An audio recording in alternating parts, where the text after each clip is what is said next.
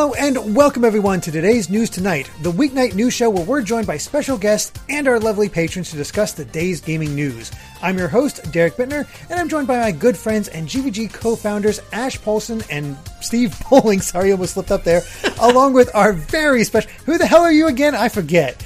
Anyway, this guy, along with our very special guest, Kuro6 Plays, aka Kat. How you doing, Kat? I'm good. How are you guys? Doing well. Doing okay. We were just talking before we got the show started about your absolute love of Monster Hunter Rise so far, and you've definitely been you've ordered yourself a Pro Controller for the first time just because of this game. Yes, I did. That is accurate. I'm using. I was saying this before, but I'm using a PS4 controller that I had to use an adapter for because I refuse to use the Joy-Cons. Like, absolutely. Sure. Way too kind of, like, weird. Mm. Do you play in handheld mode at all, or just stick with television? I have played handheld a little bit, but I mainly stick with television just because I like it on a big screen. So, I mean, that's how I was with Xenoblade. So I was like, yeah, I could play it on handheld, but I got this nice big TV that I really want to use. Exactly. Yeah. There are certain games where I'll go out of my way to have that big screen experience as much as I can, even though I technically can play, handheld. Like Breath of the Wild, for example. I played, 10 hours of it on handheld, but that's the kind of game you really want to have that grandiosity for, right? It's just, you really want that big screen experience. Same thing with Monster Hunter, I would imagine. Exactly. It's a little more immersive, too, I think, for me personally. And just loving the game so much, I want, like, as much of it in my field of vision as possible. So. Right. Now, I'm not sure how much you've played so far, but I got to ask the tough question. Rise or World? So far, Rise, but... Wow. For the specific weapon that I do, I am a hammer main. I sometimes do hunting horn and longsword. But I liked World's mechanics for hammer better so far. I think it's also just kind of like a learning curve because they've changed the way that the attacks and like mechanics in the game work. So I was a little kind of not put off, but it was just new when my muscle memory wasn't doing what it was supposed to be doing with, like, certain moves, so, yeah. And I'm sure that's not helping when you have a PS4 controller in your hand. It's like, oh, I'm playing World. Yeah, basically. And also, like, when all of the prompts are, like, the Joy-Con buttons, and I'm like, A is circle, I think. X is B, I think. Yeah. Yeah. I want to check out Rise. I've never really been able to get into Monster Hunter proper. I did play the demo, and it was pretty cool, but I just have never really had that team experience in Monster Hunter. I've never really had a group of friends to really, really dive into it with. And I know that there are, a bunch of people that I could play it with. I think I just haven't quite had the right experience with Monster Hunter yet. And I'm certainly willing to still have it, because obviously it's massively popular for a reason. But then there's also the fact that it's just one of those games where you can sink hundreds of hours into it. And where am I going to find that kind of time on top of everything else I'm playing? So I do have interest. It's just a matter of how do I make the time to get into it, It's a weird thing of what do you prioritize? And that's like some people it's easy. Like, yes, of course, Rise. I took off work to play Rise. I'm considering like calling in sick for work until next week to play Rise. That kind of thing. Exactly. Yeah. Yeah, well, and I don't feel good. It's a technical game, I think, but I think it's if you are with people, it is easier to pick up. So, for me, I actually would fall off sometimes. I fell off of World for a while because I was only soloing everything, and it was a little bit tough to keep going when I didn't have like that support or like that in-game sort of group mentality. It's always nice to be on a voice call with people when they're like, yeah, you can do it, or hey, I'm going over here and I'm going to do this. So like, don't worry about it. Or like you can say, hey, I'm about to die. And somebody's like, I got you. Don't worry. So it would, I would have to have that kind of like, I need to be on voice chat and it would have to be like that kind of for sure. It's just a matter of, finding the time to do it. But I would really like to explore what makes Monster Hunter so appealing to so many people. Well, if you need someone to show you the ropes, hit me up. You would have to carry me passionate completely. Gotcha. Oh, I can tell for sure. I do have to say, I've been playing the game lately, and I'm not at all what I would call a Monster Hunter fan, and I'm really, really enjoying Rise. It is definitely very... I would say... Because I've probably dabbled with most of the Monster Hunter series. Like, I've bought them because I understand people love them, and there's always at least one friend in my life that's like, yo, you got to get this, you got to play it, and for whatever reason, it just doesn't work for me. But I picked up Rise strictly because I want to do a video on Rise with Brandon, who's working on our review, because, you know, he's our resident Monster Hunter expert. So I thought it'd be fun to do like a, you know, somebody who has never clicked with the series versus a super fan, and then come together and discuss our opinions. But damn, I am really liking this game. I think that I love the setting, like the feudal Japanese type of setting really helps it out, because that's a setting that I inherently just enjoy. And the wire bug is so damn cool. Like, I love traversal in this game. It's one of those things where it incentivizes me to explore the area so much more than I ever have in any other game. Like, I legit was hyped about finding mushrooms the other day. Like, I had a quest that was like, find 8 mushrooms, and I'm like, I bet they're going to be up high, aren't they? And they were, and it was so satisfying. Because, like, you can use the wire bug to, like, zip to a wall run up the wall, then jump off, then wire bug again, and it feels, like, so damn good when you do it. Like, it makes you feel like you're really badass from the start. I'm so bad at the wire bugs, so I'm still trying, but a lot of times it's me kind of, like, just, like, running up and then, like, going out, like, jumping off and then trying to go back and recover and then jumping off again and then falling to not my death, but... Like, yeah, see, I'm starting to get a hang of it, though. For me, and I know I'm purposely framing it this way for Ash. For me, it kind of tickles that weird kind of like Mega Man X wall jump itch. Like, oh, really? Okay, in the 3D space? It feels so much like a 3D implementation of that it just worked for me immediately. At least that's how I visualize it in my mind when I'm doing it, and I have very few issues with it. There's also... Oh, man, I don't know what they're called. You can help me out here. Like super wire bugs or whatever that can take you to like much higher locations. Yeah, giant wire bugs. You can find them in the world out there, and they will like zip you up way higher than a normal one and take you to some place you normally, even with 3 wire bugs, couldn't get to. So it is, I mean, the platforming in this game is actually deeply satisfying, which I think adds a whole layer to this that wasn't there before. Have you? We know it's funny. Oh, go ahead. You go first. Sorry. I was going to. You know what's funny, Steve, is that even though I haven't tried the wall jumping mechanic in Monster Hunter Rise, I'm pretty sure it's already better than Mega Man X7's implementation of it, because X7 is such a bad game. I'm sure that Monster Hunter does it better than even X7 does. Most likely. Yeah. I don't think I've played X7. I You're probably not should. missing for the best. anything. It's probably it's for the best. It's really bad. I feel like I need to get the second half of the X collection on Switch just to complete the set, as it were, but... Need is a strong word when you're talking about X5 through X7. X8's a good game, but... I mean, I picked up the second half. I haven't played any of it, but I picked it up because why not? Right.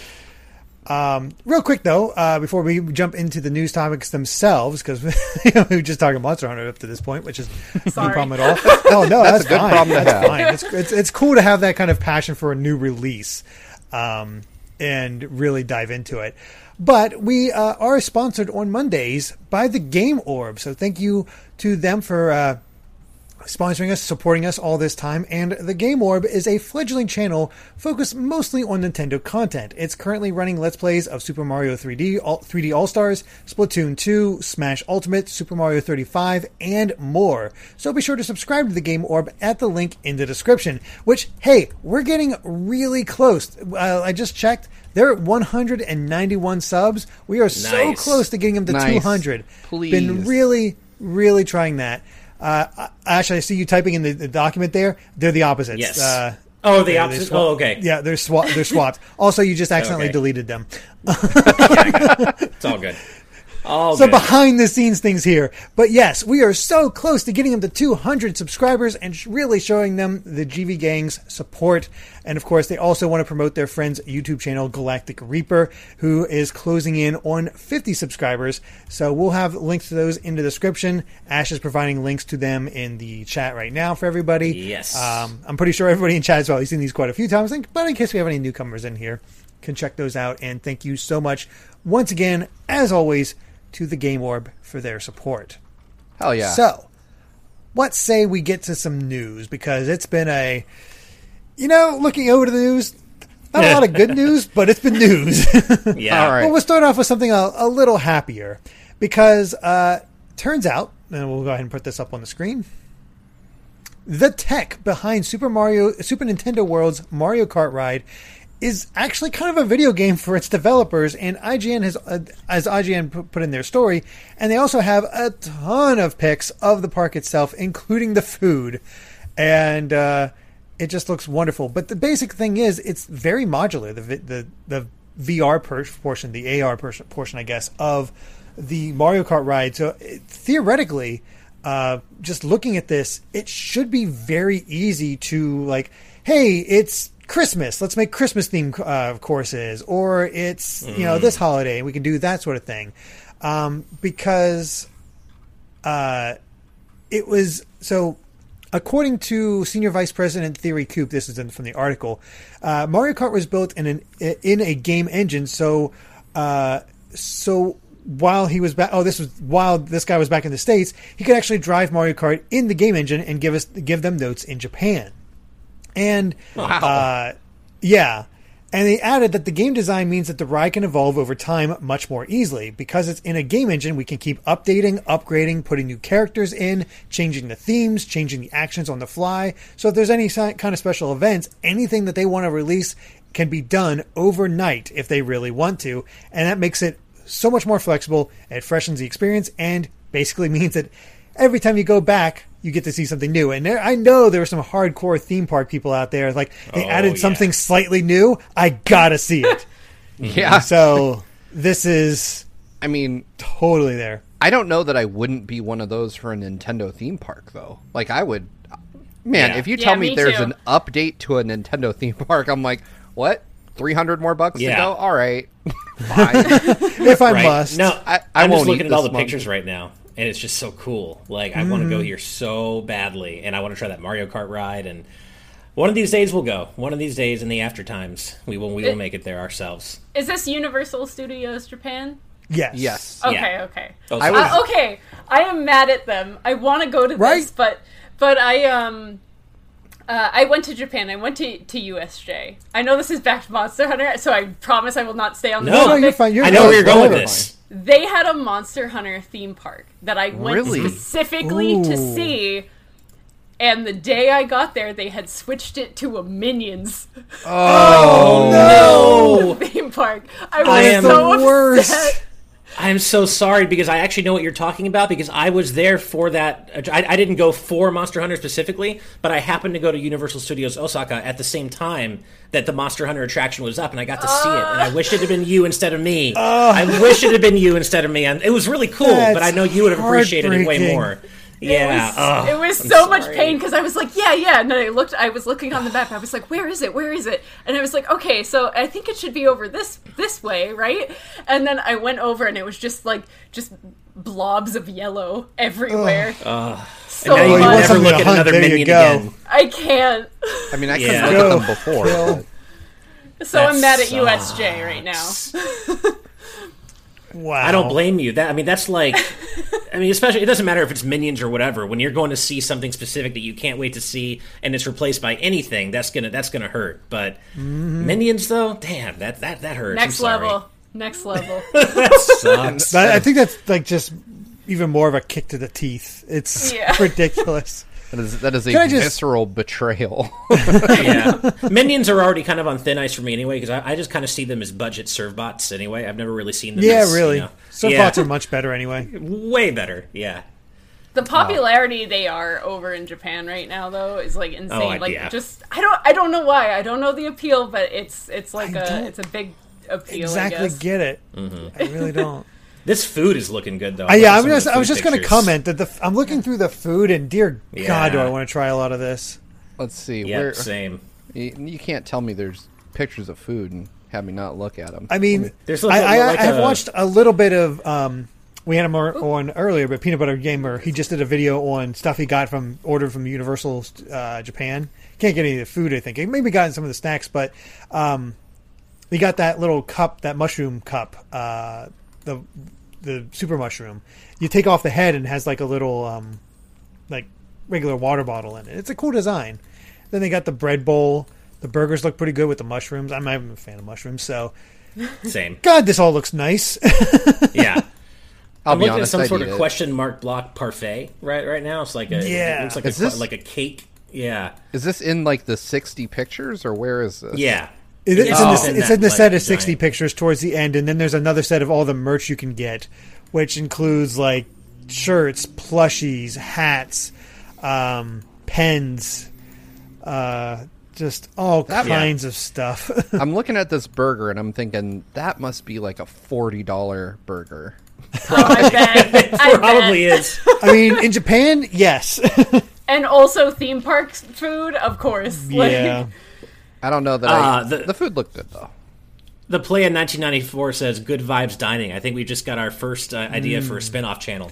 Good Vibes Dining. Starting with Steve's Chicken. Today's food Yeah. tonight, man. Today's food tonight. I love it. I love Oh, that. man. Yeah. Just eat dinner eat dinner on streams. Like, all right, what are we eating tonight? You Yeah. guys are making me hungry. That's a really good idea. Sorry. I'm gonna have to. First episode, we'll have to get like a mukbanger and be like, just do what you normally do, but a little less nausea-inducing, please. There you go. Uh-huh. All right. Well, let's go ahead and move on to our next topic. Bring that up.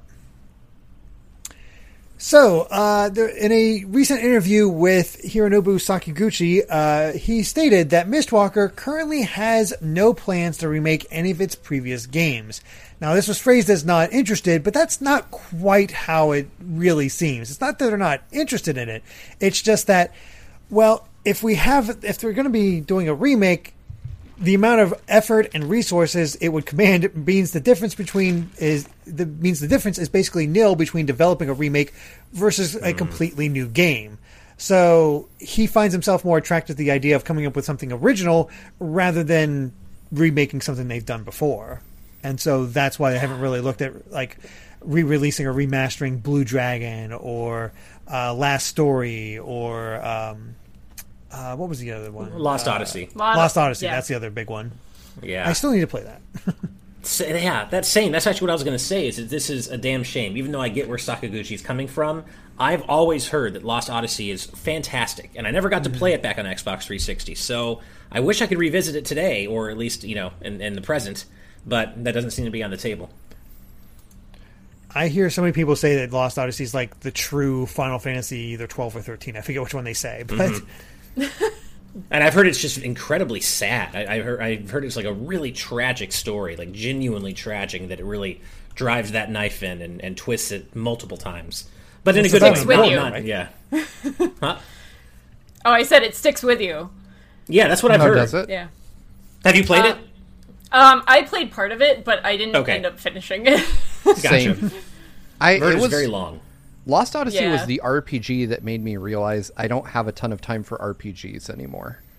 I got into it and I was just like, this game is so long. It's like Yeah. I don't think I'm ever going to finish this. I think I still have my 360 copy of that game, but I do too. that and Blue Dragon didn't really click for me. I didn't hear great things about Blue Dragon. Yeah, I picked Yeah, I up Blue heard it was Dragon okay. just because I was like, oh, Sakaguchi and Toriyama art, like this could be really great, and it wasn't. So, Yeah. Man, it strikes me as odd that you're saying. I just looked up how long to beat for Lost Odyssey just to see like how long it must be. It's like, man, how long is this game? And according to them, the main story is just 50 and a half hours, which I'm like, that's only half of a Persona.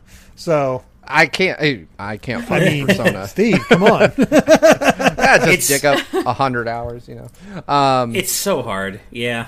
It really is. I find myself drawn more towards tighter, like shorter narratives these days. And I think it's just because, one, there's so many damn things to play, and I feel like it's... I mean, don't get me wrong. A game that really gets its hooks into me, I will find a way to find that 100 hours or whatever. But it's really difficult if I go in knowing that that's the minimum commitment. If I go in and being like, oh, yeah, well... me too. Love it or not, it's it's same 100 way. hours. 100%, yeah. And that's just- why I yeah. think I like indie games, too. Like, a shorter indie games. Like, there's so many good ones, and a lot of them are under 10 hours. And I'm like, yes, this is perfect. This is a Totally. well-rounded, short story that I love. Totally agree with you. More than ever, I appreciate games that have shorter experiences. 10 to 20 hours. That that doesn't mean I don't still appreciate the really long form ones. I mean, if I had all the time in the world, I'd play so many more JRPGs than I do. And as Steve was saying, regardless, even if I don't have a lot of time, if I find a game that really is that good, I'll make time for it. Like I am for Yakuza 7. Like I know that game is long. Doesn't matter. I'm going to finish it because this game is incredible. But I wish I had more time because there are so many more JRPGs I would play had I just the time. It's just time. It's funny that you mentioned indie games. The last two indie games I've played are all really long, apparently, because Really? Hades... Well, not really long, but Hades was longer than I expected just because of the nature of getting the true ending. And then I'm playing Hollow Knight, and that one's also surprisingly lengthy. So, like, man, I keep finding the long indie games, not the short ones. What the heck? Yeah. Romsky113 asks, did I ever finish Last of Us Part 2? No, I'm close to the end, and I'm still going to finish it. You've been It's close just- to the end for the last few times just because you've been so absorbed by Yakuza. Well, that, and also, I'm getting older, and sometimes, by the time I've spent, Mind goes, like time, you forget. right? Well, I'll spend time with my wife, and then I'll be in the back end for, an hour and a half, getting the next episode of TNT ready in the back end, and then I'm tired, and I just fall asleep. So it's hard to, like... The thing Ash isn't telling you is that it's like 3:53 a.m. Like any reasonable person should be tired. Well, part of it is that, I'll hang out with my wife until 12 or 12:30, and then I got to go into the back end, and then, occasionally I'll be done, like, closer to 4 a.m., but usually it's closer to, like, 2:30. 3 and then you don't want to start. Yeah, that's much better. I know. Well, no, that's my point. That's my point. Is I don't then I'm not really in the mood to go play something as heavy as Last of Us Part 2 right before I inevitably fall asleep and go to bed. If I'm up at 2:30 in the morning, it's because one of my kids peed in their bed. That's the only reason I'm awake at that time anymore. Yeah. I'm angrily changing sheets and waiting for a minute to go back to sleep.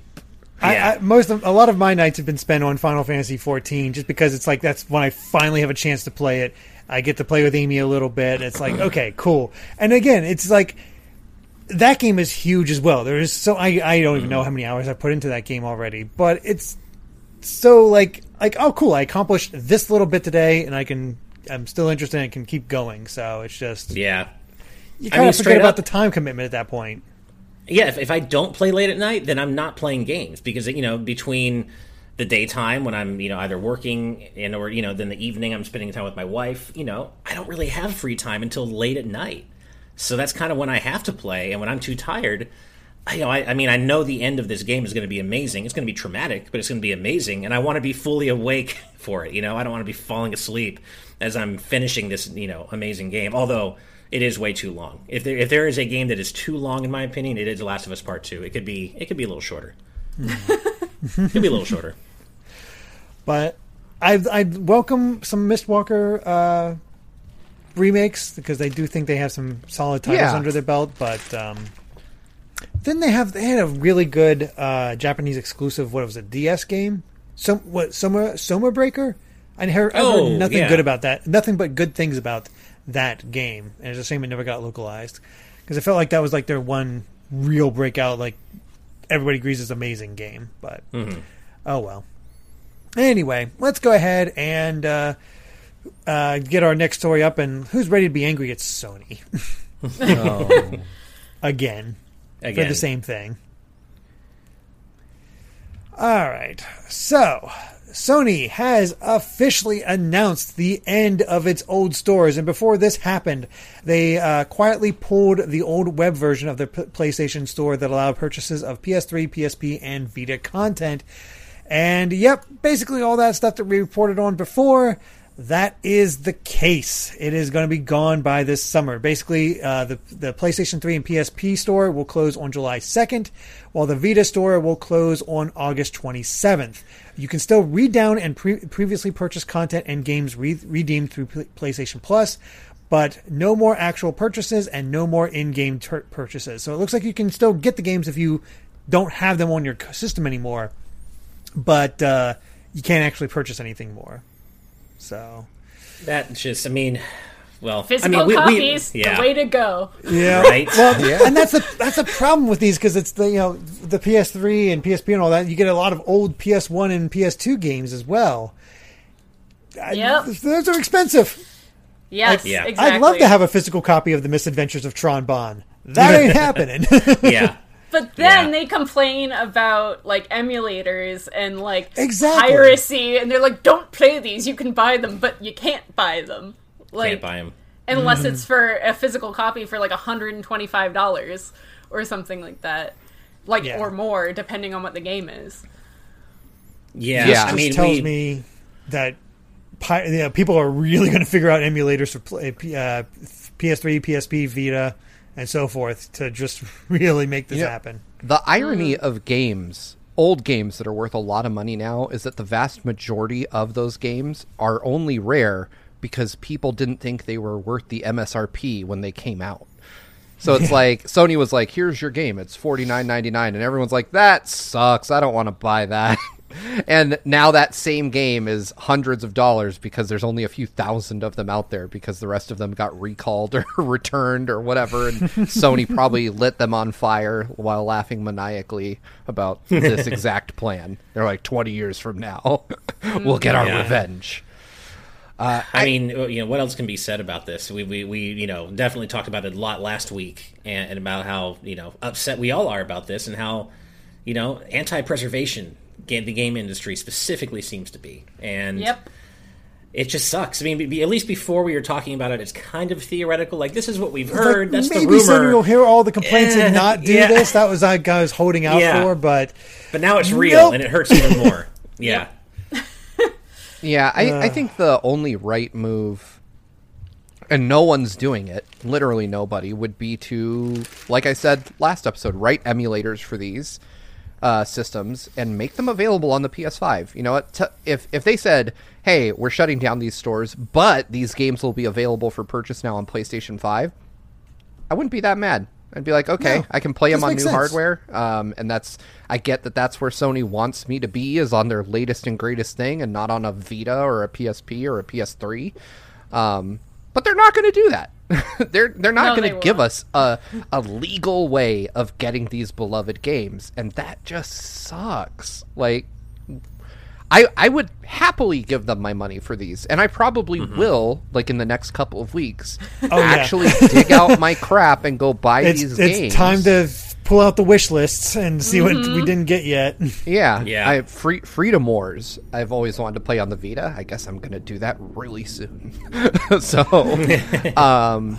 it's unfortunate. I think that this is super, super short-sighted of Sony, and, I think while they are deserving of the heat they're getting, we should also remember that this is no worse than what Nintendo and Microsoft are doing. Yeah.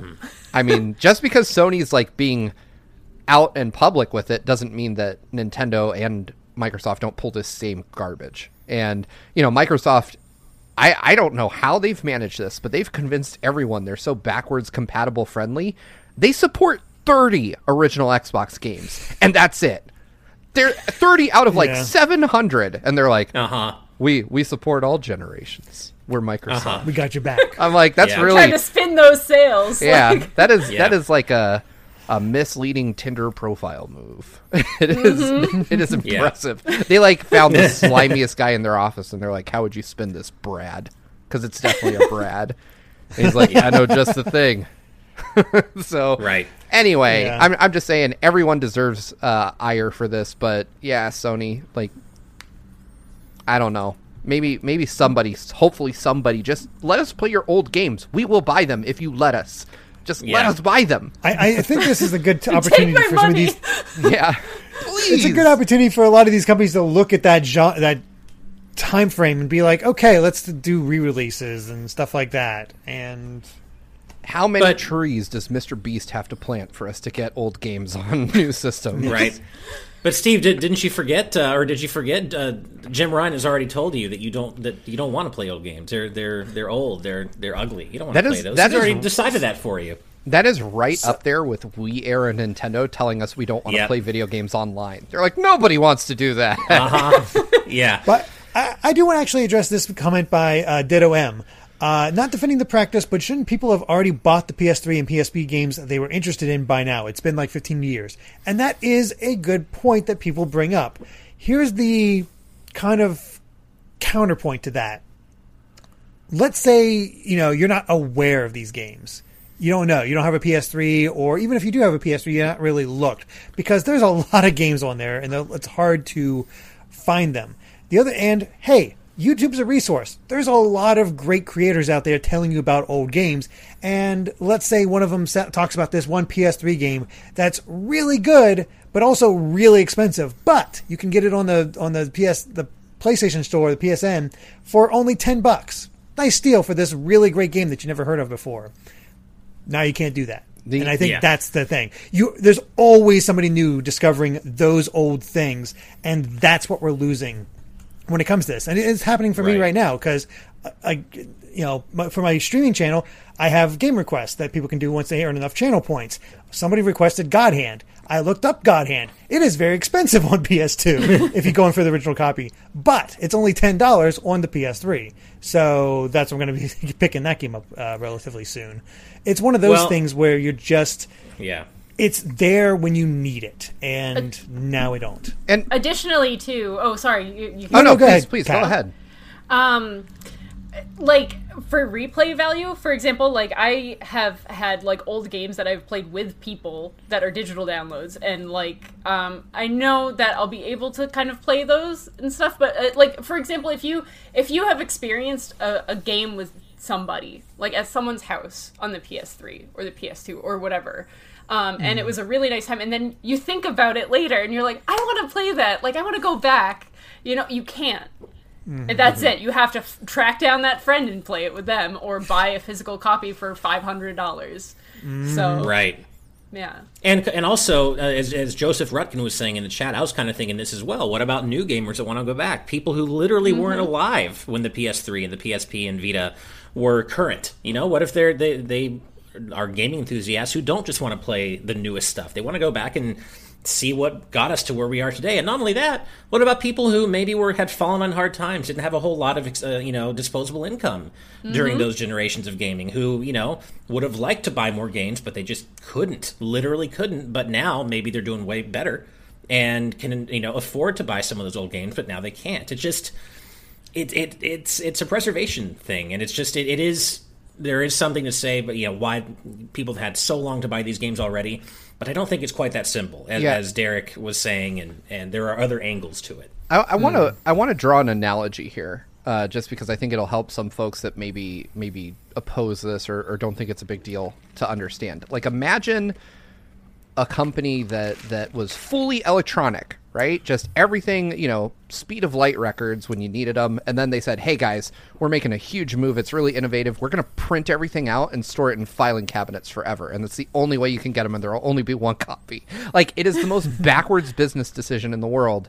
And for people, the common refrain from corporations when they do this is it's just not sustainable from a cost standpoint. And that is a lie.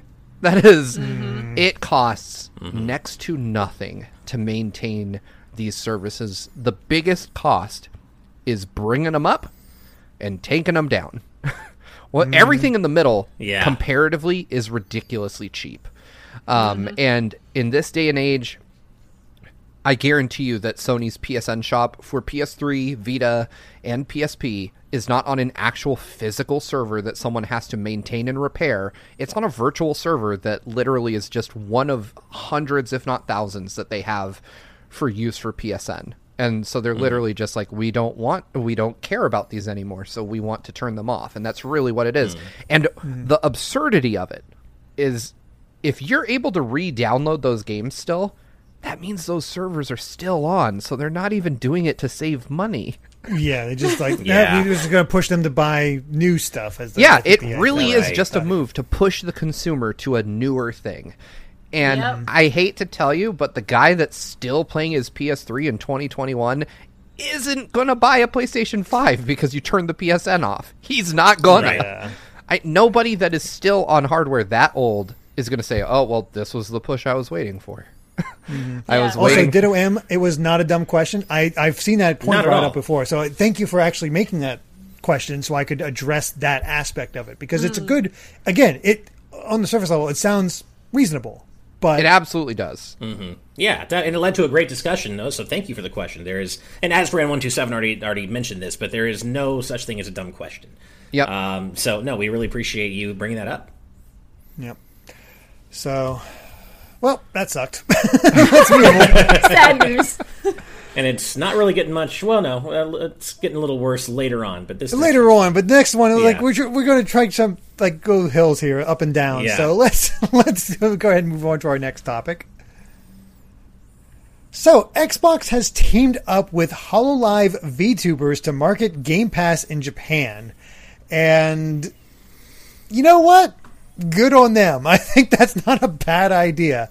Not at it's all. a VTuber group branch from the Cover Corp for the Xbox Game Pass ad, and the streamer will introduce the service and probably explain that you can also play on PC and even cloud, and show some of the games that you have on Game Pass. So, any I think way it's for them smart. to, yeah, it's cool to see Microsoft trying to break into the market again, because it really seemed like they gave up with the 360 and especially the one. Yeah. They tried with Yeah. the 360 and gave up with the one. I have to say, I'm playing for our patrons, our audience, the video from one of those VTubers. Damn, these models are impressive. They really are. I was actually just Yeah. started it up and like, my God. Yeah, they really look good, and I think this is actually a brilliant move by Microsoft. Do I think I it's going agree. to make the Xbox take off in Japan? Maybe not take off, but I do think it might help, and it definitely shows a willingness to on Microsoft's end to meet Japan where they are, and not just try to force the Xbox brand into the Japanese market, because we've seen how well that's gone for them. Well, interestingly, it seems like one member of our chat, Fantasy Thinker Fan, is familiar with this specific VTuber. I guess her name is Botan, and he says that she's super popular. I mean, Is she as I big don't- as, what's her name that's always, like, I always see clips of with her, like, squeaks and, like, she's getting really, people, she has, like, the puppy ears. Oh, Corone, I think. Corone, that's it. Mm-hmm. That's when I first started hearing about VTubers. It was all of a sudden like these. I think I saw a Twitter account like Japanese girls making weird noises, and Corone was up there, and I'm like, what Oh, boy. the heck is this? I didn't understand it at all. She's adorable, I'll say that much, because just her reaction to a lot of stuff. But it makes think- sense for Microsoft. I mean, think VTubers being so huge in Japan, like I don't think we can comprehend how big they are over there. I think that's like the smartest move, because you're taking advantage of something that has the largest following. You know what I mean? Currently, Right. I feel like, yeah.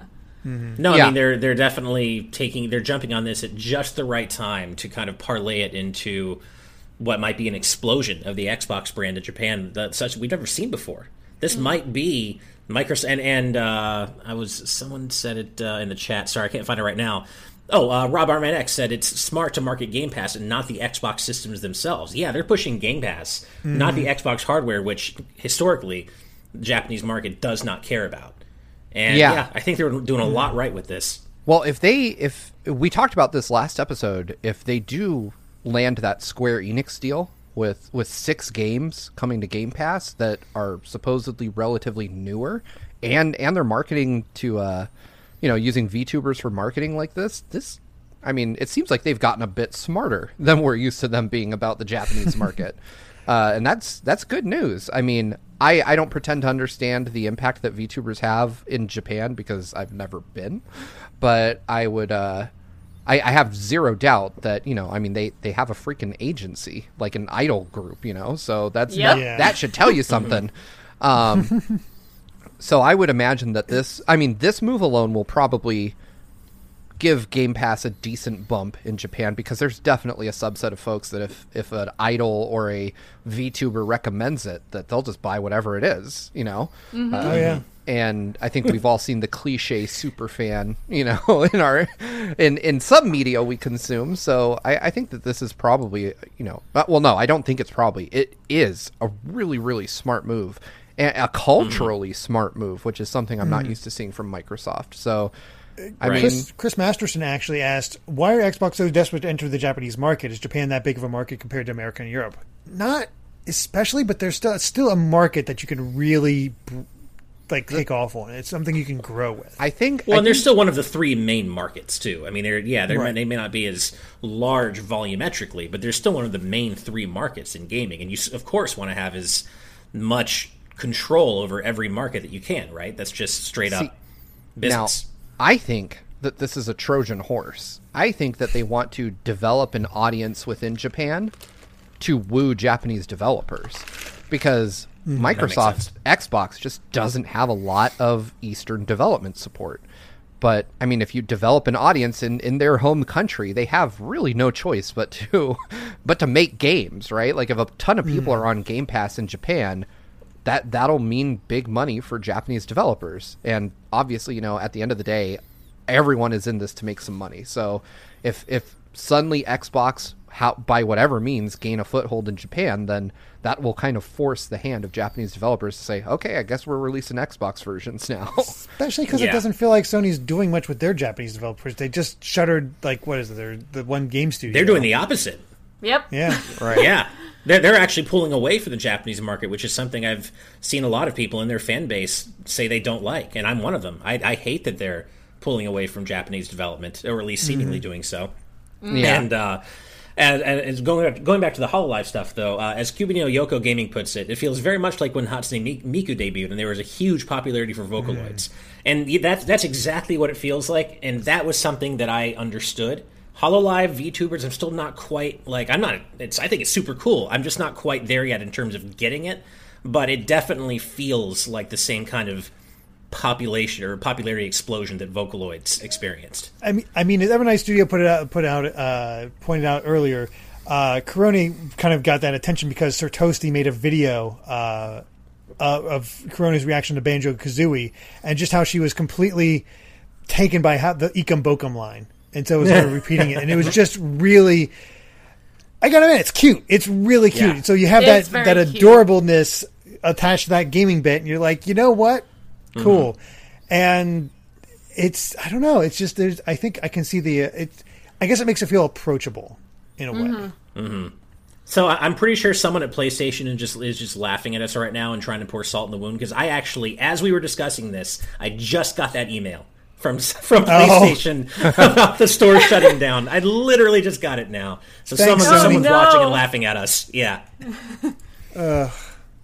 But we'll see if it works out for Xbox. I'm curious, but it's smart. Feels smart anyway. It's definitely smart. And one thing I want to say, because we did have Fusion as a VTuber, I'm really impressed to see just how detailed these models can get. You know, Fushi with a little bit of work had made hers look really great and really detailed, but obviously these ones with an agency behind them, they look like hand drawn, which is really impressive. So I actually, after we had Fusion, I downloaded the software that she said she used. Oh, did you? And tried to mess around with it. It's a lot of work. It was. Did you try it out though? I tried it out as well. I didn't try it out yet because for some reason, and I was in the middle of replacing my computer anyway, but it was very fuzzy. It made it I was able to make a character, but he was very, very blurry looking, and I was like, I don't know how to fix this. And I was like, well, this computer's going in the garbage in a week anyway, so I'll do it on the new one. So I'm going to re-download it now that I have a better setup and try to do it again. But yeah, I've been joking with the guys that I am eventually going to just one day appear on TNT as a VTuber. Oh my god. You should. You should. Right? And then just play it off. Joseph Rutkin sums up VTubing perfectly. They say, VTubers make it so your waifu can tell you they don't love you. And that's pretty much a perfect way to sum it up right there. I don't think we can actually beat that. So let's go ahead and move on to the next topic. All right. All right, time for some more bad news. Not that it's too surprising considering it's almost April, but PAX East 2021 has officially been canceled. However, PAX Online is still set for July 15th to July 18th. So, not, again, too surprising, but hey, PAX West might still happen. We don't know for sure, but it's... I think we'll have it back by 2022. It feels that way. I think so too. I was kind of always on the fence as to whether PAX East was gonna sneak through or not. I kind of had a feeling it wouldn't, so this isn't too surprising. But I am crossing my fingers that PAX West happens. We'll see. I think it's going to be really close. It's going to be on that line, but I think it's possible that it could. PAX Unplugged is also expected to run as planned, so we'll see. But yeah, I do think PAX East will probably be back next year, and hopefully in the usual March-ish timeline, and not... It would have been weird going to PAX East in June this year. That would have been weird anyway. It wouldn't have felt right. So as someone from Boston, I was very hurt by this news. Oh, no, yeah. So, because I was the only one I planned on, and, like, the last convention before, like, the world was on fire was PAX East. So, right.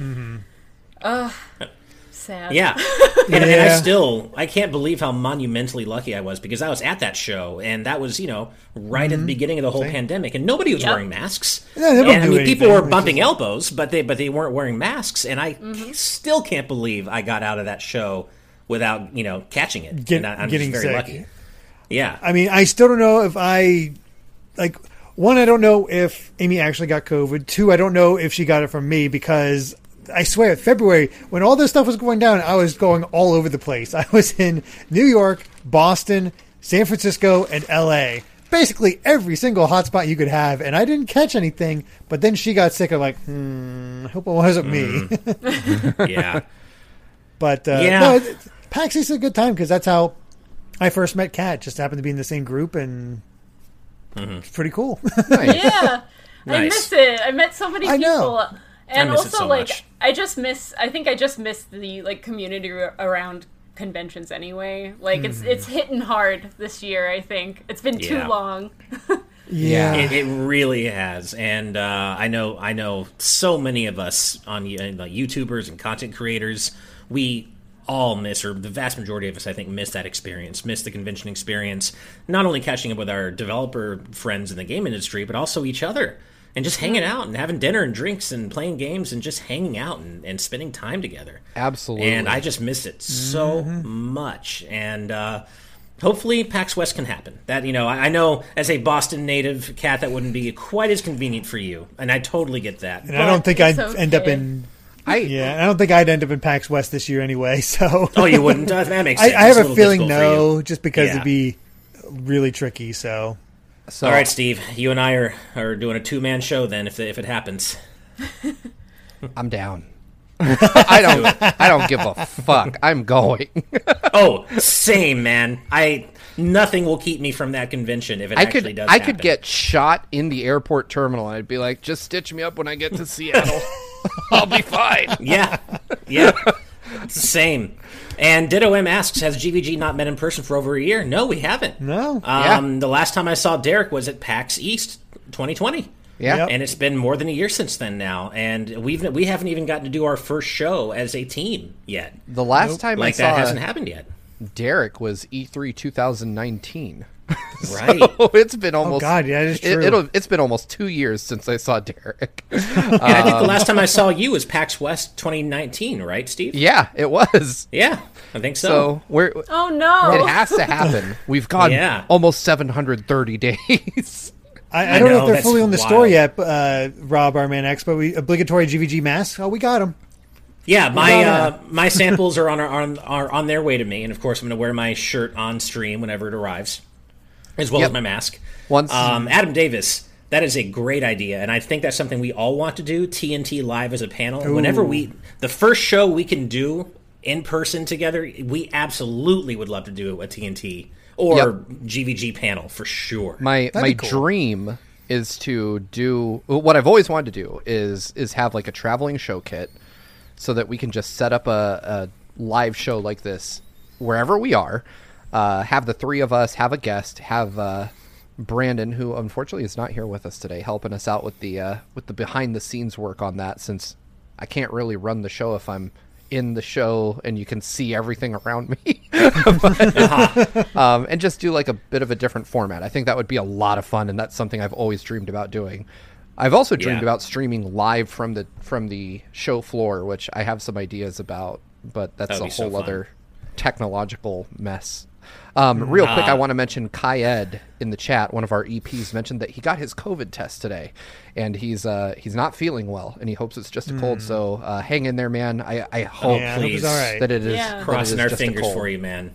So keep us updated, please. I would definitely appreciate. I want to know you're okay. I want to know if you're not okay. Either way, well wishes your way, my friend. Absolutely. Yes, please let us know. Adam Davis says, wait, that would mean in-person Shake That Ash. I don't think the world is ready for in-person Shake That Ash. I mean, and I'm pretty sure Kat isn't ready for virtual Shake That Ash either. I'm not sure we should even go there yet. A wide shot means that Ash could twerk, though. I'm just saying. That is true. I don't think anybody wants me to twerk, right? I think we're good on that. Well, I guess it won't catch you off guard whenever it happens during the EP reading tonight, but let's go ahead and change subjects. All right.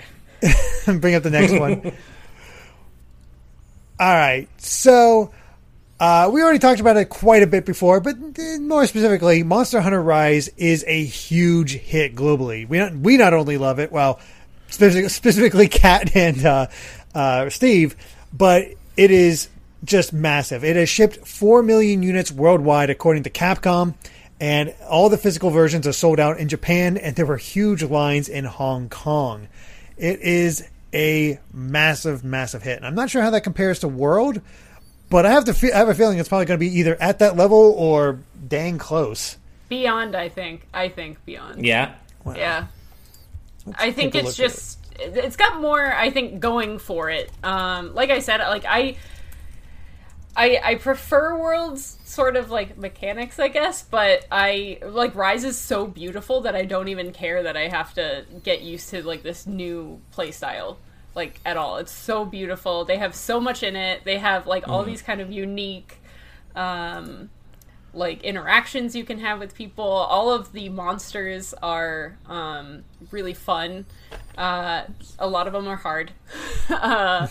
But like just the entire aesthetic of the game, the gameplay, like the things you can do, and like the charm of it is really nice. And I think World was missing a lot of the charm that older Monster Hunters had.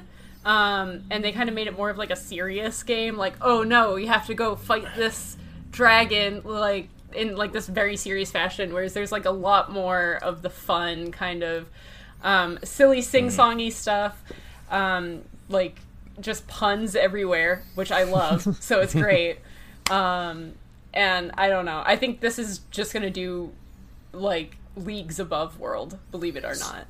So I don't know how exactly if this is only like the States or whatnot. I can't get specifics on that. But VG Charts back in 2018 reported that Monster Hunter World sold an estimated 2.45 million units in its first week at retail. So Rise seems to be doing better. And it's only on Switch. And it's interesting to me, Kat, to hear you say like the impression that Monster Hunter Rise has left on you, specifically when you said how beautiful it is, because you're ostensibly comparing a Switch game to a really good looking PS4 game, but just the art style and the vibe, I guess, of Rise has made Rise the more attractive game to you, which I find very interesting. I think, graphically, I think it's probably not as good as World, I guess, especially if you have it on PC and like you've modded it and things like that, like to make it look super pretty. But in terms of like the actual environment that they've created, it's beautiful.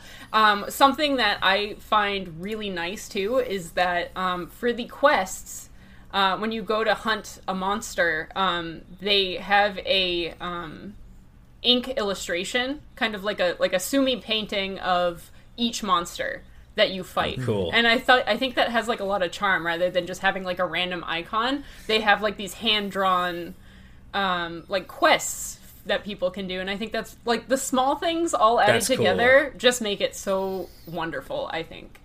I mean, you had me at Sumi. Okami is one of my favorite games of all time, so you had me at Sumi right there. Nice. One thing I want to point out, too, is that Rise really pushes the Switch hardware in incredible ways. I mean, it looks... I would say when you're playing it, like when you're actually like in a quest or running around town, it looks what I would consider to be standard Switch stuff. But when you actually go into cutscenes or you're talking to someone, it's like the level of fidelity goes dramatically up. And it honestly, in those moments, to me, looks indistinguishable from a PS4 game. Like the character models are so detailed when you're just in, you know, small one-on-one or cutscene scenarios. It looks really damn good. You know, I don't know if either of you tried the demo, but you can see that literally in the title screen for the demo. Wow. Where you see one of the characters. I don't know if it's is it Hinoa or Honoa? Like that's the name of the twins. Hinoa, I don't know which one of the two it is, but yeah, she's singing and I'm like, damn, this looks like ridiculous. And when you get into the game, it's every bit as good as the title screen would lead you to believe. The music is great too. Yeah, it has excellent music. Oh, it's right. so good. That perks my interest up. I'm a huge video game music guy, so that's Ash, interesting to know. You have my account, so download it. Yeah, no, I do. Yeah, Give no, it a shot. that's true. I probably should at some point, but I'm also thinking I might just have to just get it and just you try to at least play with a few people and just try to, even if I don't play, you know, ever play hundreds or tens of hours, still just to, you know, enjoy it and be part of the moment and just try to get into Monster Hunter at least a little. Yeah, Monster Hunter is one of those games FOMO. that I keep wanting to get into, but I feel like Rise is the first time where it's actually working. And I'm excited to see how that bears out over time, like if I keep going. I think when it's really going to click for me, though, is when I finally play it with someone else. Because I've been soloing this whole time just to try to get my feet under me and learn 100%. the lay of the land. But I think when I finally like hunt a big monster, I think that's when it'll really click. Because, it's been weird because, you know, I'm going to play with Brandon, but I feel very embarrassed doing that because I'm like, I don't know how to play these games very well, and I don't want to hold him back. I don't want him to be like... be carried so hard. Yeah, exactly. Same. I'm playing it, and I'm enjoying it. That's the thing. Having played some 14 and going through duties and whatnot, yeah, you get carried, but you learn those things, and you feel yourself getting better. So you might feel like you're getting carried, but I think there is some enjoyment in those experienced players teaching you the ropes and like, okay, we're going to get him to this level of love that I have for the series. So I don't think you have to worry too much about that. That's fair. I think it feels less like you'll be carried because I have gone through this before too, as especially getting used to it. A lot of people who played the demo were like already prepared. But I think it'll feel more supportive and like a really good group of like, we're excited that you're playing with us. Nice. And we want you to keep going, so like don't even worry. It's more like support while you are fighting things, which I think the Monster Hunter community can be really, really good. So with that, so that's good to know. Just some numbers here for in terms of world, because it is Capcom's best-selling title of all time. As of it reached that point by exceeding. It's also the first game in Capcom's history to exceed 15 million units shipped. According to Odddoodle, that is now up to 16.8, I believe. Wow! So it is massive amounts of sales, and Monster Hunter has become the second biggest franchise for Capcom, behind in terms of lifetime sales, but second only to Resident Evil, and just jumped ahead of Street Fighter. So. Yeah, it is. Wow. One thing that I want to point out, too, that Brandon Bovia mentioned in our chat earlier is that this game is poised to just explode in Japan. Monster Hunter, you know, has its roots in being a portable series. And so being on the Switch... that's really where it took off. Yeah, having it on the Switch, which is the best portable console in the world... you know, and you know, people being able to get home and actually throw it on their TV for that more immersive experience in Japan specifically will do insanely well. I definitely see Rise surpassing World. I mean, it has. I think so. Ultimately, that kind of it has that ability to draw people like me in, people who have been on the fence and who haven't dipped their feet fully in. I'm definitely feeling pulled in by this game, and I think that, that combined with just the fact that it's a new portable Monster Hunter that makes zero compromises is going to just be huge for this thing. That and Nintendo is obviously killing it in Japan right now. So it's on the most popular console of the moment, and it's portable. Like, all the stars are kind of aligning perfectly for this one to surpass its predecessors. It could have that Animal Crossing-like aspect where everybody's just sort of talking about it, waiting for the next big release, and it's just like, well, there's so much word of mouth, I gotta check out this game. Yeah. Right. So. And on top of all that, like Brandon Bovie and a couple others in the chat are talking about how, whereas Monster Hunter Worlds Online was a bit complicated and a little confusing to get into, apparently Monster Hunter Rises Online is much simpler. And easier to, just to jump right in, which is, I think, huge, especially with that handheld format, right, that the Switch also has. So I think there's a lot going in this game's favor for, as Steve said, to it just absolutely explode in Japan. Now, that said, I do have a question for you, Kat, because Steve and I have talked before about how we feel that maybe the more single-player, story-driven experience that Monster Hunter Stories 2 seems to be offering when it comes out might be more up our alley. We're not sure, but how do you feel about Monster Hunter Stories 2? Are you excited about that as well? I am. I think it's cute. Okay. So it's like on a superficial level, I'm like, this is adorable and I'm going to get it. But I think that, so Monster Hunter Stories, I think, has like all of the charm that the older Monster Hunter, like 3U and 4U and even like Freedom Unite and stuff had. And they kept that in these games, so I really like it because it kind of gives me that sort of experience that I used to have with these old games. Okay. It's like a nostalgia thing for me, for sure. Gotcha. But I definitely like it, but I think my reasons for playing are very simplistic. It's very like, this is cute, and I'm gonna do it. So. Hey, whatever. Gotcha. Every reason works. Yeah, exactly. All right. Well, let's go ahead and move on to our next topic. Don't think we're going to dwell on this one too much, but it's worth pointing out. So, Ratchet & Clank 2016 will be playable in 60 FPS on PS5 after a new update coming in April. And every one of you who own a PS4 or PS5 should have this game by now, because it was free. Right. So you should have picked it up. Like, not PS Plus free, just free. Get it. And this actually makes me want to go back and check it out. Like, yeah, because I remember that being a bit of a point of contention. I think people are upset it wasn't 60 FPS, so I think that's going to help. Maybe it's turn around a bit, and that's cool. I mean, well, with the incredible amount of things exploding on the screen at any given moment in that game, it's not surprising that it wasn't 60 FPS. But it's also because of that even though I beat the game on PS4, I really liked it. I want to go back and just behold it in 60 FPS because that's just going to be beautiful to look at, I think. Yeah, for sure. I love that Sony is offering all these free games. I mean, it's funny, on one hand, we're upset with them for not letting us buy games, and then we're happy with them for giving us games for free. I can be both. Yeah, exactly. I contain multitudes. I can be... I'm like that onion. But, I think that this is... objectively a cool thing. You get the game for free, and it gets a cool update to run at a higher frame rate. This will probably be what I need to finish this game. I didn't dislike it, but it was just one of those ones where, it passed me by, and then there was no real reason to revisit it once the world had moved on. But now at least there's an update that I can check out. It's a fine game that is a lot of fun to play, but it's a weird thing of being a half remake, half movie tie-in. So. Mm-hmm.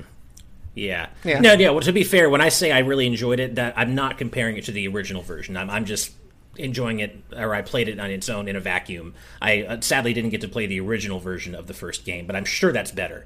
But on its own, I did enjoy it. Brandon Bovia, you're speaking my language, man. Next up, Horizon. Please. Please, good. I want a PS5 performance update for Horizon. If they could manage to do that before I start streaming Horizon, I'd be really grateful. Right? I want to play that. Oh, yeah. I have lived in the future that you're dreaming of, and it is good. My PC can run Horizon at 4K 60 FPS, and God damn, it is gorgeous. Nice. That must be incredible. It must be truly amazing. Is. The thing that sucks, though, is, I don't hook my PC up to my TV, so I play on my 4K monitor right here in front of me, and it's just not the same. I would still take the 30 FPS on my nice like gaming TV, versus Right. sitting at my desk and playing that game. So 4K 60 FPS though, damn. It's good stuff. Like, I really, really want that for this game. If not, hopefully, Horizon Forbidden West is 4K 60. A man can hope. Hopefully. Hopefully. I mean, I'll even take, I'll take 4K 30, 1080p 60, but of course, 4K 60 would be the dream. Yeah, right? I mean, they got 4K 60 with Miles Morales by, like, turning down some of the settings. So Right. I'd be okay with that, too. Like, I don't need ray tracing if I can get 60 FPS, or maybe I do need... I don't know. Tell me what I need, Sony. Yeah, Yeah. give Tell me me the how I'm option. supposed to There play you this go. game. I'll play it however you tell Yeah. me to. Exactly. They're like Exactly. blindfolded with your feet. No other options. Yeah. All right. Well, let's go ahead and move on to our last topic of the day. And Limited Run Games has announced that Doom the Classics Collection is coming to PS4 and Switch. Basically, it's a way to have a physical version of Doom, Doom 2, and Doom 3. I need to see how much it actually costs, though, because these Doom games go on sale a lot for like $2. So I don't know how much the physical version is going to cost, but it does include a lot of extras, including a shadow box. Let's see here. So the special edition is $79.99, and the collector's edition is a whopping $129.99. Yeah, no. But I don't. man. They don't list what the price is for just the regular edition, which seems very Right. odd. I mean, the special edition does come with a reprint of the 96 16-page Doom comic, which I've seen a review of, and it is hilarious how... I think that's where Rip and Tear came from. Yeah, it is. Oh, Show me really? your guts. I think he says. It's There's just something ridiculous. really weird. I love what Limited Run Games does. I love what they stand for. I love what they do. But those prices, man, and Yep. it's those prices Yeah. consistently that have always kind of stopped me from really supporting them wholeheartedly. Like, I want to go buy all these physical editions. I do, but not for those prices. It's just a little too high for me. I would probably jump in on the standard edition of this for like $30 or $40 maybe. Sure. I feel like that's an okay price for 3 games. However, I will say that collector's edition, and this is dumb, but this is just me. It has a USB floppy disk for Doom. Yeah. And I'm like, That's pretty cool. God damn it, that's really cool. Like, I like that, but Yeah. not $80 worth of liking it. Yeah. Yeah. The other thing is, too, that Doom, while I grew up with it, and it is a part of my childhood because my dad was a PC gamer when I was a kid, so obviously we had Doom, because I think PCs just come pre-installed with it now. But I don't have an attachment to the franchise in the same way I do other games he played when I was a kid. So to me, this is not like, oh God, I don't feel like a strong pull to get this. But I did gladly pay them $130 for their No More Heroes collection that they did last week. I was like, yeah, absolutely. I'm getting it in August. I guess that's fine. But, yeah, that's the one thing I didn't realize. When you buy these, they're not even produced yet. So they haven't started making them. And that's a change, I guess, over the years, because it used to be like they would make X number of copies and then you could buy from that stock that they had created, and that was it. Now, That's weird. they take orders and they make just enough to cover their orders, and then that's it. Right. I guess and they I'm had like, a bit too much overhead.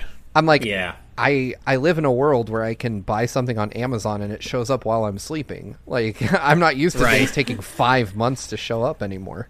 Yeah. But See, this one's Yeah. tricky for me because I own all 3 of these games, and I think I paid like maybe $10 for the entire collection. That's the thing, right? Total of all 3. yeah, see, Yeah. the thing for me is like the only thing that draws me to this is the box art, and that's only because I remember my dad having the PC box with that exact art on the cover, and I was like, oh man, that would be like a cool homage to my dad. Like I'm sure he'd chuckle like if I sent him a picture of it, but I don't know, man. Like you said, Derek, these games are $2-3 most of the time on the eShop. They go I on don't- sale a lot. Yeah. I don't know that I need them in physical form for anything more than what I'd pay on the eShop for them. Joseph Rutkin, Right. it took me a year and a half to get the Limited Run Games copy of Celeste. Oh my Whoa. god. I gotta See, I say, don't know that that's worth it, especially if you're paying the price and then also waiting a year and a half. Like, exactly. Yeah, I mean, I don't know. I am a fickle creature. If I have to wait more than a couple months to get something, I will likely forget about it, and then when it does show up, I'll be like, "Oh, that's cool." Oh yeah. I think it's just like, as much as I love the idea of and I love buying games physically. I love having those boxes, but I will say the Switch has done a lot more than any other console in terms of kind of pulling me toward digital. And as much as I do want to own some of this stuff physically, there is a limit to how much I'm willing to pay for it. And it's not even because this is Doom. I'm not a big Doom fan, but like a couple years ago, I Am 8-Bit did a repro SNES card of Mega Man X. Really cool, right? It was $100 though. It was like $100. I'm not gonna pay $100 for a repro cart of Mega Man X. I'm just not going to do it, and that's Mega Man. So if I'm not going to do it for that, and that wasn't even like a collector's edition. Yeah. It didn't come with anything but the cart. It was like and blue, that's just right? absurd. It was like blue, and it was cool looking. Yeah, $100 cool looking. I went through the same experience. Mega Man X is one of my favorite SNES games, and I have an analog, Super NT down here, so I could even play it on my TV with no issue. But I was like, man, that's a high price. I wouldn't pay that for an original cart. I wouldn't pay that for and to be fair, when I say that, I mean an original cart, like box and manual. Right? Yeah, I was going to say. I just Exactly. looked it up. I was curious what it is on Amazon for just the original cartridge, because I figured it's going to be cartridge only for the most part. And you can get Mega Man X original cartridge for about $25 on Amazon. Yeah, I would not with the box, right? No, not with Just the box, cartridge. but Okay, just yeah, the yeah. cartridge. Yeah, when I say still, I drop $100, I mean, because that at least has history behind it. It had to survive like the last 30 years in decent Right. shape. Like that's worth paying a premium for. But when I see, well, not worth paying a premium for, but it's what I would expect to pay. But when I see somebody just saying like, "Hey, we ran some brand new carts," and they want that same price, I'm like, That's weird. Yeah. that's Yeah. I feel like Yeah. I could find one of these on someone's Etsy shop for half the price. You could. Right. Very likely. I have to say, the irony is not lost on me that Microsoft literally just bought Bethesda, and yet this is only available for PS4 and Switch. Yeah, That's weird, man. That's that's a good point. I wonder if this deal was made before, and that's why they have Might to have been. honor It's it. weird, right? And I wonder if this will become like a weird like collector's item because Probably. it'll I never would say happen so. again. Yeah. Yeah. That's what I'm Maybe. thinking. Well, with that, I believe we've covered all the major headlines from today's news. But before we sign off, Kat, where can everybody find you at? Hi. I'm Kuro6Plays on Twitter. It is KUROSIXX Plays. I'm not going to spell that out for you. I do have a YouTube channel, but I have like no uploads because I'm revamping it, so don't go look at that one. And I also stream on Twitch at the same name as well. So you can find me there. And I believe you also have an art store as well, correct? I do, which is just Kuro6. So, .com and at Twitter. So, yeah, check Definitely it out. check out. Yeah, check out both those. It's good work. I've seen it. So, Nice. definitely worth taking a look at. And thank you for being such a lovely guest. Thank you so much for having Yeah, me. thank you. Yeah. It's a lot of fun. But we also have to give a special thanks to all of our patrons, big and small, and especially those at the producer tier for helping to make this show happen. In addition, a massive thank you to our patrons at the executive producer tier and above. And those fine folks include, oh crap, I forgot to bring up the doc. Uh-oh. And I'm dancing too early. Why am I even dancing? Yeah, right you now? really are. Hold You're on. getting a free extra few Come seconds. on, Chrome. Oh, God. Why is it being so slow? This is Oh, man, awkward. I'm not going to have enough energy to get through all this. Nope, if I you're just you're keep done. going. All right, here we go. Big thanks to Jared Edinger, Brandon Bovia, Rob Arman X, Dan Entwistle, Z Patty, Hyrule Hermit, Sky Blue Flames, Adam O'Sullivan, Richard Herrera, Michael Phone, Floating Mew, Echo Carroll, Christopher, The D-Pad, Vesmio, Waffle King, Nick Waterman, Kitty Kong Fax, Angel Martinez, Vedran Hotik, Macalau, John, Joshua Hunter, Evernight Studio, Benny Yao, Shadow the Cat, Alicia, Azran127, Ken Roulette 09, Jake Pelka, Geller, Shiny Turkey, Joseph Rutkin, Titus Malvolio, Charlie Bird, Lucky Wonderfish, Top Dog 23100, Young Ben Kenobi, congrats on your new show, Charles Zaz, Douglas Chomix, Andrew Medeiros, RM, Phantom 23, Scott Barber, Patrick Harrison, Becca, Rocks the Cat, Fizzy Wighoid, Loyal Dingo, Flaming Highwayman, Sean Garrett, The Legend of Groose, Eddie B, Kai Ed, Kit Fisto, West Egg, Master Lynx, Sean Davis, Deaneth, Jackson Jordan, Michael McCall, Matthew Wong, Ashish Joshi, Goron Amber, Straight Lace, Hoobie, Wolf X Blake and Moon Macarons, Kane, Captain Finlandia, 60 Minutes and 60 Seconds, The Game Orb, Dano the Artist, Synchro Lord, Brainchild, Rosa Bowling. Hi, Mom. The Flying Tacos, Scuff 196, Skull Kid Tiger, AJB Cool, Chip Damage Mike, Jason Uloa, Jaden Buck, Phantom Project, Wheezy Penguin, and newcomer, first time I read this name, so I'm not sure, Anthony Wilson Jr. Thank you so much. Actually, I don't think it's brand new, but the first time I read it, so yay. New as of last episode. That's right. So that's why it's the first time I read it. Thank you all so much. It really does mean the world. And remember that you too can become a patron over at patreon.com/gvgaming, where you can watch today's News Tonight live for as little as $5 a month. So thank you all so much for watching. And if you like this video, be sure to subscribe to Good Vibes Gaming for more good times like these. And until next time, good night and good vibes. Bye, everyone. Bye, everybody. Bye.